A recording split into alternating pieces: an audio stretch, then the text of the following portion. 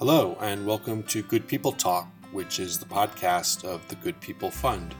This is where we talk to changemakers and explore how they're making impact within and beyond their communities, and what got them to make their vision a reality in the first place. I'm Glenn Rosenkrantz with the Good People Fund, and I recently visited Boston Youth Wrestling and its founder and president, Jose Valenzuela, and Bjorn Wigney, its executive director. If you don't know about Boston Youth Wrestling, it's an organization that is quite creatively using the sport in under-resourced communities here to help youth overcome socioeconomic challenges and negative personal, community, and societal relationships. In the process, it's changing young lives and strengthening families and communities and futures. It's a new grantee of the Good People Fund. Jose himself, and he'll tell us in more detail, grew up as a young boy of color in Boston, and he credits wrestling with helping him overcome similar challenges, and he founded BYW to make that journey true for countless others. Here's our conversation. Jose and Bjorn, thank you for joining this podcast. We're sitting in your very energetic offices here at Boston Youth Wrestling, and I see a t-shirt is speaking to me, and I think that it's probably a really good starting off point because it says Boston Youth Wrestling with a slogan, Wrestling for a Better Boston, and I feel like that encapsulates your mission. Wrestling for a Better Boston, I think, just kind of speaks to kind of the overall betterment or improvement of the city that we want to see, and we kind of want to impart on kids that they have a chance to feel empowered, that they can make a change in their community, and we think wrestling is one vehicle in which they could do that. Right now we have about 13 kids who are over at a nearby school. We're in Roxbury right now, and they're probably less than a mile away. They are right now beautifying that school, cleaning it, they're painting it. And it's that kind of stuff that I think we really want to showcase as a part of our program, that we're much more than just wrestling. And, through this lens of wrestling, we can accomplish a lot. And I think that's kind of what the slogan means to us. When most people think about wrestling, they're thinking about a sport. They're thinking about the gym and the mat and the moves. You are leveraging all of what I just described to a much larger degree, instilling a sense of community pride in your participants and ownership of their community. But that plays out in just so many ways off the mat, right? That's just one of them. Yeah, I think on and off the mat, the sport really is kind of at its root core, I think, just about life. When you participate in wrestling, it's just you and your opponent. There's a lot of training that goes into it, coaching, but ultimately, at the end of the day, it's up to you to accomplish whatever goals you set out for yourself on the mat. That probably mirrors a lot of what life will end up being like for a lot of our participants is, having a bit of improved confidence and self-reliance, as well as discipline and teamwork. A lot of our kids come into the program with either really damaged relationships with adults and peers or really limited ones. And I think one of the first things we work to accomplish is utilizing our coaches as mentors for our participants. And what it does is it really builds a bond and a trust between the coach and the mentee. And, in wrestling, when you see a coach demonstrate a move or a technique, one of the first things they probably have to do is demonstrate it hands-on, right? It's really hard it's a technical sport. It's really hard to sort of just say, here's step 1, step 2, step 3. Now do what I said, right?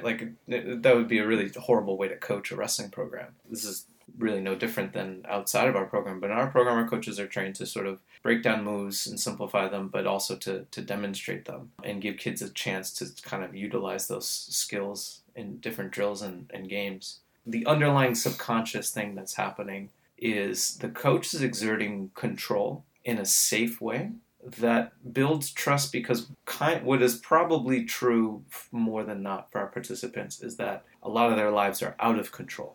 Right? Maybe it's their home life, maybe it's school, maybe it's their personal relationships that feel like they lack control. And so when a coach can exert control, it can have a subconscious calming effect on a child. And it can really teach them that if I trust in this adult in this setting, I'm going to be safe. Coach said to do the move in this way, and I won't get hurt. It'll be okay, right? Or even better, I'll be successful at it. Mm-hmm. And our kids usually taste success for the first time in their lives in our program, right? They win a match, they win a tournament, they get a medal or a trophy, and that kind of experience, I think, pays dividends, because what it means is, okay, I trusted my coach, paid attention to what he or she had to say, and then it turned out what they said was true. If I work hard, if I pay attention, good things will happen. Right. And I think that kind of success, therefore, leads to the other things that we're trying to impart. It's like, well, what else can we get you to also believe and trust in? Like, well, if your grades are suffering before we meet you, well, how can we help you with that? Right. And I think that kind of trust building just extends itself beyond just the wrestling now. Okay, and to be clear, we're talking about participants and students who are not growing up in affluent school districts. Mm-hmm. They're typically under-resourced districts and cities. Boston, Lynn, and Chelsea, Massachusetts. There must be, for the two of you and your cadre of coaches, a real challenge in even getting them through the door. Yeah, I would say in a district with so few opportunities as Boston or even Chelsea and Lynn, what we've noticed is their kids are really hungry for these opportunities. We have schools where we post tryouts and maybe 75 kids show up. We don't have an issue, I think, getting kids in the door. Mm-hmm. I think, as you spoke to some of the other issues, I think it's sort of giving our coaches and our program staff the tools to deal with the kids that might not be able to continue in the program because of all those other insurmountable challenges that they face. So I think that's our own challenge, our own charge, is to be better each year about making sure if a kid walks in the door and has interest in wrestling, that we do everything in our power to make sure they are able to stay in our program. Right, so that way transportation is not a challenge or issue that we can't overcome, or issues of language barriers with parents and families that support their kids at home. The other challenges that happen with a lot of our kids is the challenge of being a caretaker for younger siblings, right? And being able to sort of, make sure that whatever it is that our kids are facing, we want to make sure that they know that our program's here for them, and really whether or not they continue in wrestling is less important than us being able to see them be successful after they leave us. What is wonderful working in the nonprofit sector and even doing this podcast and meeting change makers is that you're fueled by not only your own exposures, but your own trajectories in life that somehow came together and very naturally put you into this place where you are changing people's lives and changing realities. I think, my story is not too dissimilar from a lot of our participants, our student athletes. I was fortunate enough to attend a school in the 6th grade that had wrestling as an opportunity. It was the first time I had even a chance to try another sport. That time in my school experience, I had a lot of potential. I was a pretty smart kid, but I was not succeeding in school. I had really supportive parents, but I wasn't really completely listening to their advice. I was just struggling, and wrestling was, I think, one of the first outlets I had in which I really felt like an adult cared about me for no other reason. There wasn't anything they gained from that. The teacher, maybe it's about making sure you get good grades, and your parents have their obvious personal interest in seeing you be successful. But this coach was different, and I felt, that even though I was really awful at wrestling at that time, there was something inside me that just wanted to keep coming back, and I wanted to improve, and I just liked the camaraderie. And when I changed schools, I was fortunate again that in the 7th grade, the new school I attended also had wrestling, and I was able to sort of continue. And it wasn't until probably 9th grade that relationship with wrestling started to also pay dividends in the classroom. I sort of saw my success in wrestling and my success in academics as kind of like two parts of the same whole. And I was also starting to get a little better, winning matches, and I think that had something to do with it. But, ultimately, I think those relationships that I had were kind of crucial and fundamental. I can say quite honestly, I probably wouldn't have stayed in that school if wrestling wasn't something that I still was able to enjoy. as an opportunity. And, the simple fact that it was the only public school that had wrestling when I was in school meant that if I had left, I really actually would not have been able to continue wrestling. Knowing that I stuck it through. It was a difficult school to be in, sort of academically challenging and also challenging for a number of other reasons. But wrestling kind of convinced me that I had to see it through. And what that meant though is that I ended up getting recruited for college, and I got to attend a really phenomenal school because of that. And I continued through college. I wrestled varsity. What is within you that compelled you to take that experience and realize that you could build an organization to create that experience for other kids, teens? Yeah, that's a great question. So when I graduated from college, my undergrad, I decided to become a teacher, an educator. My first job offer came with a question, which was the headmaster had asked, I see you've wrestled. We don't have a wrestling program. Would you be interested in starting one? So I said yes, not having any clue what that was going to entail. So I spent 3 years at my first teaching job in Dorchester building a program from the ground up. So I needed to get wrestling mats and equipment. I needed to learn about all the things that go into starting a wrestling team in a city that didn't really support the sport. I had graduated high school. There's one wrestling program. When I came back to teach, there was then two. And so our program was the third. And it was in that experience that I learned what it was going to take, really like a Herculean effort. And a couple of realizations came from that experience. One of which was how exceedingly frustrated I was with the fact that I would constantly take my kids outside of the city to have competitions. The opportunity was there to grow wrestling if someone would just figure out how to convince the city and convince maybe possible funders or donors that it was a worthwhile investment. The second thing I learned was, even though I thought after a few years of teaching I was kind of getting okay at that job of teaching, that the wrestlers that I had who were also students, we were having a different experience. There were some students who, whatever I tried in the classroom, sometimes I wasn't getting through to them, or they weren't completely living up to their potential. But when they joined the wrestling team, completely transformed. I think part of that is the beauty of sports and extracurricular activities is you get more time with kids, and you get more time that's what is now kind of commonly called informal time. Is that informal coaching time? So after the mats have been set up and you're tying your shoes, you have a conversation with a kid, and that sort of like low stakes environment I think allows kids to kind of break down those walls they build up. And the third sort of I guess revelation was, if anyone was going to be able to do this endeavor of starting a new wrestling program, there needed to be an entity behind that to support them. The city wasn't going to do it. That if there were other people who in their minds were like me and were interested in starting a wrestling team, they needed the resources, they needed the know-how to support them to actually do it, or otherwise, like I said, it was a Herculean task. It's very likely that someone who started a wrestling team in one part of the city, if they left the school, there was no one to take it on and support it, so it sort of died out. Right. I mean, at this point, it sounds like you felt like you had a stake in this. You saw that this was more powerful than you even experienced, and that this was not something that was easily walked away from. Mm-hmm. I think there's a part of every wrestler that is kind of built into our training and our psyche, which is a little bullish and making sure that when you set a goal, want to accomplish something, you do everything possible to get to the end goal. And I also felt like I had started something that was unfinished. And so I felt like it was a little unfair to my own personal kind of like upbringing to say,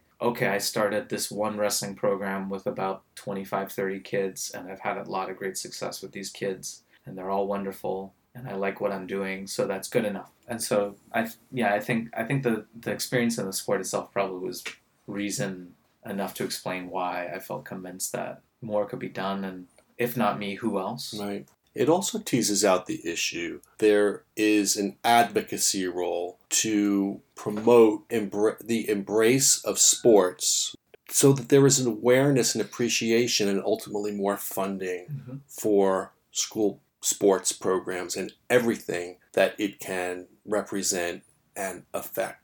I think the state of affairs in Massachusetts is, especially in Boston public schools and our gateway cities like Chelsea and Lynn, is really dire. I don't think people really fully grasp the experiences that kids have to go through in schools every day, and the lack of resources and opportunities that most of us would probably take for granted, because we sort of expect schools to have, my first teaching job in Boston included a school that didn't have a cafeteria, didn't have an auditorium, it didn't have a gymnasium. Wow. You might ask yourself, well, if it didn't have those things, is it even a school? Right. And you might be right to ask that question. And I think when you advocate, I think part of that is just educating the public about this is the current state of affairs, but also presenting people with like a solution. And Boston Youth Wrestling can be a solution, that people can support and know that they're, making a worthy investment in these kids' futures.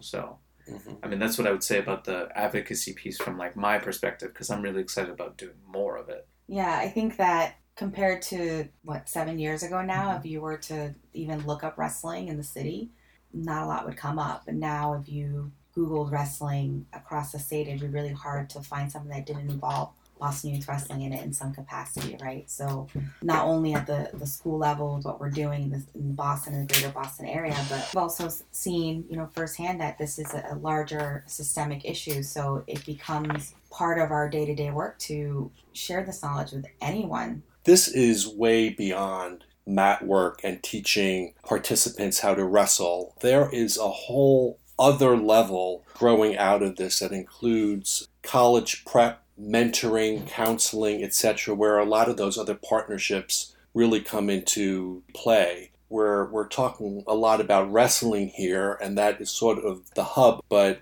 the effects and the ancillary programs that are growing out of that with participants who really need that sort of support and counseling and guidance and advancement is immense here. We're putting it in a really safe and secure structure that allows them to grow within the sport. And so our approach is very simple. We call it E3, Engage, Enrich, and Evolve.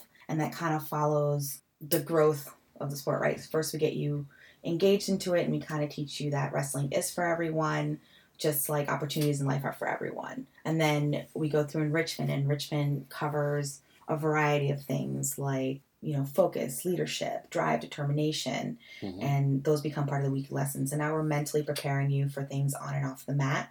And then the third part of that is Evolve, where you're now taking those skills and you're utilizing them on the mat and in life. And that's like your college readiness part of it as well.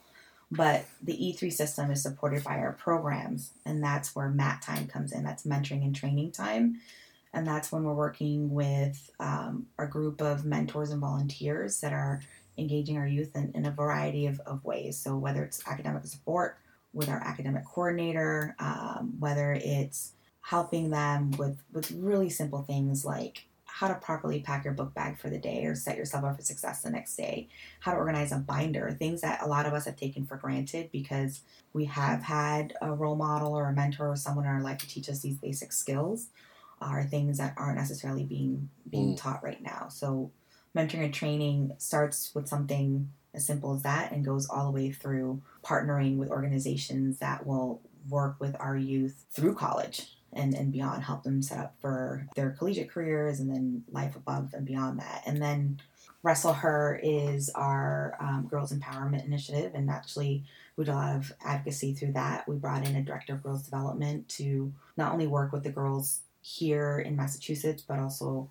Rhode Island and then now most of New England. And it's how do we empower girls, teach them that they are able to overcome almost everything, because the hardest thing about having girls participate in wrestling is not finding the girls, is actually having the adults in their life understand that like this is an opportunity for them and it's a great pathway. So we're advocating for those girls to the adults in their lives so that they can have these opportunities and that there are collegiate opportunities for them. And with all of that, we understood that there was still a need to engage our most at-risk youth, so those who have maybe like fallen through the cracks and are dropping out of school or involved in the juvenile system. So we're working on Wrestle Back, which is our newest initiative. we're really confident just how wrestling can help you overcome these obstacles and get career path or educational path. It can also help you overcome even the highest levels of like loss or tragedy. It's also a wrestling metaphor. So Yeah. any wrestler instinctively understands actually what we're trying to accomplish. What does it mean in wrestling? So Wrestleback actually is it's a metaphor for the consolation bracket of a wrestling tournament. So if you asked any coach, who is the toughest kid at the tournament in this particular weight class, inevitably they'll probably say the kid who took third place, because in order to take third place in a double elimination tournament, that means you have to lose and then come back. And there's definitely sort of like a way in which I think that mirrors what we're kind of trying to accomplish here in life is you may have taken this loss or whatever it might be, but you still have a second chance. Yeah. You can still come back and you can still finish on a podium with a medal. Mm-hmm. It's not a fait accompli. Yeah, because not only are you mentally devastated, because now you know that there's only one person that can win that tournament, right? So if you lose that first round, a lot of times someone will just decide, you know what, I'm just going to lose my next one, call it a day. But the participant who overcomes that loss and says, you know what, no, I'm going to work my way back. I'm going to have to wrestle more matches than the person who's going to win this tournament. I'm going to have to wrestle more people who are going to want it just as badly as I do now. And we're all going to fight for this third place spot. And those are some of the toughest matches you have to watch, because for them, it's win or be out. That mirrors life so much more than just constantly winning. Yeah, and I don't want to end the podcast without talking about something that we did we spoke about in our preliminary conversation here, which was the notion of empowering youth to respect and to develop and embrace who they are, whether young girls who get all the wrong messages, whether they are LGBTQ plus youth who are trying to live their true identities, physically challenged. I mean, wrestling is just such a beautiful sport for that reason, right? There is no separation. Anybody can wrestle. Really, anybody can wrestle. It doesn't matter your height, your body type, your religion, your background, your sex. There is no Special Olympic version of wrestling. If you're blind, if you use a prosthetic, you are a wrestler. There's no asterisk next to that, and that's the beautiful part of the sport.